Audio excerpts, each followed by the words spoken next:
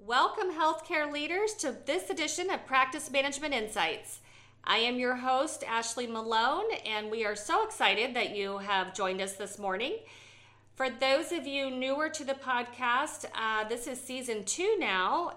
My industry is ophthalmology, and although we cover some things that are ophthalmic specific, the goal of the podcast is actually to talk about a wide range of topics that affect all of healthcare and the practice management side. Healthcare is tough. I say that in every single episode because it is. I live and breathe it. I'm a practice administrator, and it's just a lot. So I sympathize with you, but I also just really want to encourage listeners and to know that you are not alone.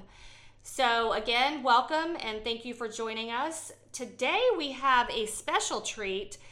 I have had the pleasure of working with someone for a while now, and she handles social media for me in lots of different capacities. I actually use her in my own private practice, and I use her with another company, and we've just known each other for a really long time. So we were chatting, and one of the things that I get asked a lot about in my consulting side is about how you establish your online presence, especially in healthcare. Healthcare itself, it's historically, it's been taboo to even do marketing. So probably 20 years ago, it was just unheard of. You didn't market doctors. You marketed hospitals and you marketed universities, maybe training programs, but an individual doctor would have never done an ad campaign or marketing. And obviously times have changed. Now it's kind of flipped where it's unheard of to not do some level of marketing. So in my experience, at least, there are definitely groups that do really well with TV commercials and radio ads and kind of more traditional marketing.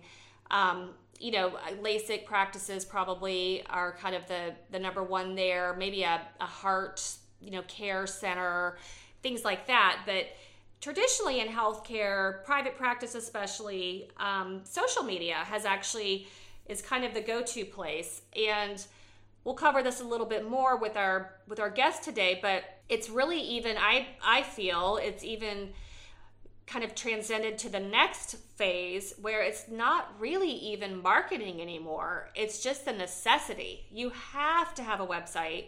You really should have a presence on the types of mediums where patients are looking for you, whether it be Instagram or Facebook. People go online nowadays. So there's a lot here. It's obviously a full-time effort, I guess, to have a really great online presence. So we're certainly not going to cover all that today, but I did want to introduce the topic and touch on some key points through this discussion, and really just kind of talk about ways that if you haven't started anything, to at least get you started. And if you do have a pretty good presence, maybe something will come up today that is helpful.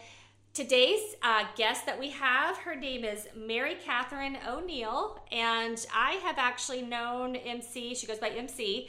I've actually known her for several years, and like I said, I've worked with her in different capacities, and she's really wonderful. So welcome, MC. Thank you for having me. You're welcome. We're so excited. I love guests on our podcast because, I can talk all day, but who wants to hear from me? I think I told you this when we started officially working together, but you're my favorite marketer I think I've ever worked with. And maybe some of it is because you have a logical approach to things. I also think you have a youthful perspective in the sense that you understand how people are using media. So if you could give our listeners just a little bit of background, and then maybe what led you into this field in general. Yeah, absolutely. Thank you. My background is actually in art. My degree is in media arts, which got me interested in the artistic side of business. So I worked in media for a musician. I've worked for an editorial house in New York where we did all kinds of different companies. And then that led me into freelancing myself. which led me to Phone COA and led me to you. So I love that. One of the things that I always make a joke about, but I just thought it hit me one day. I was talking to MC and we were talking about some of the other industries she's worked in and some of the other clients. And it was like, you probably get this all the time. Do people always say, are you an influencer? Yeah. They're like, oh, so you're an influencer. And what do you always say? The answer is no, but I'm the one behind the scenes. Yes, she's actually behind the influencers. So the joke is, is she an influencer? Well, kind of. You're the real influencer. So she's the influencer for the companies that she works with me for. So you've worked actually with quite a few different kinds of industries, but how would you feel that that's kind of all led you into the path for healthcare? So having worked with different industries, I've worked in hospitality, food and beverage, fashion, retail, you name it. It's really cool to take all of that experience and apply it to healthcare, because I think that healthcare, in my opinion, is a little bit behind, like you've said. So being able to utilize all the things that I learned in those other industries and kind of push the marketing and social media stuff that I do in healthcare, push it a little further and maybe a little bit past the boundaries of what healthcare and social media is kind of used to. I think it makes for a very interesting way to market healthcare through social media. I think that's a really good point, because ultimately the goal is just to connect, right? Yeah. The goal is to connect with whoever your consumer is. And I know consumer is a dirty word in healthcare because there are patients and we care for them and all. I get it. Yes, we'll be appropriate on the outside, but for purposes of this podcast, they really are our consumers. And I think that's a good point, because you're able to pull in those experiences maybe from other industries or the way that other people are marketing, which really a consumer of healthcare is still buying shoes. They're still buying groceries. Yes. They're still using these other... They're still consuming other forms of advertising and marketing. Yeah. Exactly. And we have to speak their language, otherwise they're not going to find you. So we talked a little bit about healthcare being similar in the sense of it bringing in experience from other industries, but can you tell us a little bit about how healthcare is actually quite different than other industries that you have worked with? As far as social media, I would say healthcare is pretty behind, like we talked about earlier. We've just started seeing practices utilizing social media for marketing purposes within the last couple of years. So the content is a little bit behind, definitely the content strategy. So what I like to do when I partner with a practice is to kind of give them that foundational knowledge of just how to use social media and how to create your content and how to present it in a really consumable way for people. I like that, because really you have to start. I talk about this in a couple of different episodes, and I talk about it all the time because I believe it, but you have to do the foundational work first. Absolutely. You don't put the roof on before you have the walls, right? So you have to have the foundation before you do the walls. So without the proper foundation, I feel like in general in business, one of the reasons why, a lot of businesses fail is because they don't have the foundation there.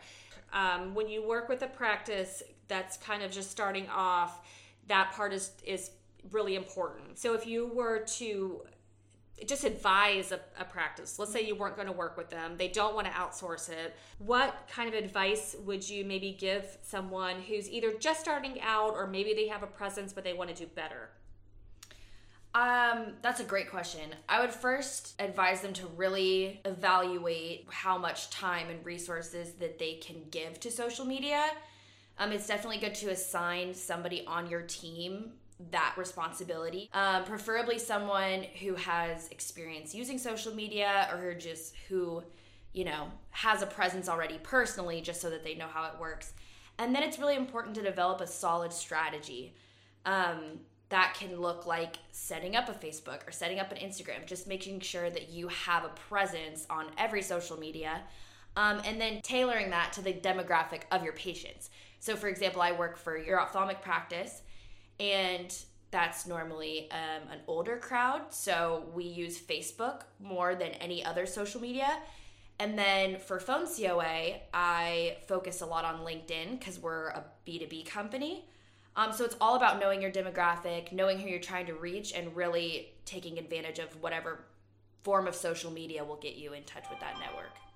That is a really good point, actually, because even if you were like, when you were saying that ophthalmology is an older audience, it's true, especially if you're cataracts or whatnot. But, LASIK, for example, might be more of the mid-20s. Right. So it really, really is important, to know your audience and to just kind of pay attention. Just because you like Facebook doesn't mean that's where your patients are going. So we've kind of talked about the where. So we've talked about Facebook, Instagram, Twitter. What do people think about Twitter? Twitter, in my opinion, is a pretty casual social media. I don't use it for any of the practices that I'm involved with. But if your demographic would fit in that category, if you have younger patients, that could always be an option. What about TikTok? TikTok is interesting, and I've been seeing a lot more of it recently. If you have younger patients, let's say you're a dermatologist practice, if you're even a pediatric practice for your, teenage patients, we're seeing a lot of practices joining TikTok, and it's fun because they'll have somebody on their team kind of create the content, and they'll have all their nurses or all their techs kind of doing fun TikTok trends. And I think it's a really great way to connect to your younger audience. It's a fun way for your employees to bond together. And it's a really cool way to keep yourself kind of relevant in the eye of like your young patients. I love the word relevant. That's a great choice of word because really at the end of the day, that's what we're trying to do. So we've talked about the where. Let's talk about the how. When you're working with a private practice, how do you really approach their social media plan? Or maybe for those that have to kind of manage it in-house, what would advice be for them? It all starts with content. So you want to break down your content into maybe 3 or 4 categories and, fill those, I call them content buckets, and fill those content buckets as much as you can. It's always great to plan your social media in a monthly calendar. So take the time to plan exactly what you're going to post every week. And then it's really nice to be able to utilize things like Later or Facebook Business Suite and take an hour or two and input all those posts and plan them out for the month, and you don't even have to think about it. They'll post for you. They'll post automatically. It's a little bit of a time investment in the beginning, but then you're going to be able to leave it alone and it's going to do its thing all month, which is really nice for a practice who doesn't have a ton of time to invest. So if I said value add to you, let's start with, can you explain a little bit about what that would mean? Yeah, so a big part of social media strategy is having value add content. So you always want to be promoting your practice. You always want to be promoting your business and putting yourself out there and your doctors out there. But one thing that's important to have is something that we call value add content. So that's where, any random person can go to your social media account and they leave with another piece of knowledge, with more information. They leave with something valuable. So for example, with Phone COA, we have a little series that we call Management Tip Monday, where every Monday we post, a practice administration tip or a practice management tip that usually leads to an article or something of more substance. But it's a way to provide our followers and our consumers with something valuable to them, not just something that's promoting ourselves. And that can look a lot of different ways for a private practice. You can talk more in depth about your services. You can explain what certain procedures are. You can give fun facts. You can, educate on, for your ophthalmic practice, there will be, sometimes it's glaucoma awareness month, sometimes it's UV awareness month. So we'll do a little educational series on stuff like that. So there's a lot of ways to do it, but I'd say that's probably one of the most important aspects of a social media page is having that value add content. And I think you agree because this was your idea, but have some fun with it. Absolutely. You post eye jokes. They're like, yes. Come on, guys. In ophthalmology, we're a bunch of eye nerds. I mean, just own it. We are the geekiest group of people, and I love the jokes. Yeah, I think those have been really fun, especially like we said earlier, sometimes healthcare, specifically ophthalmology, can get a little bit stuffy.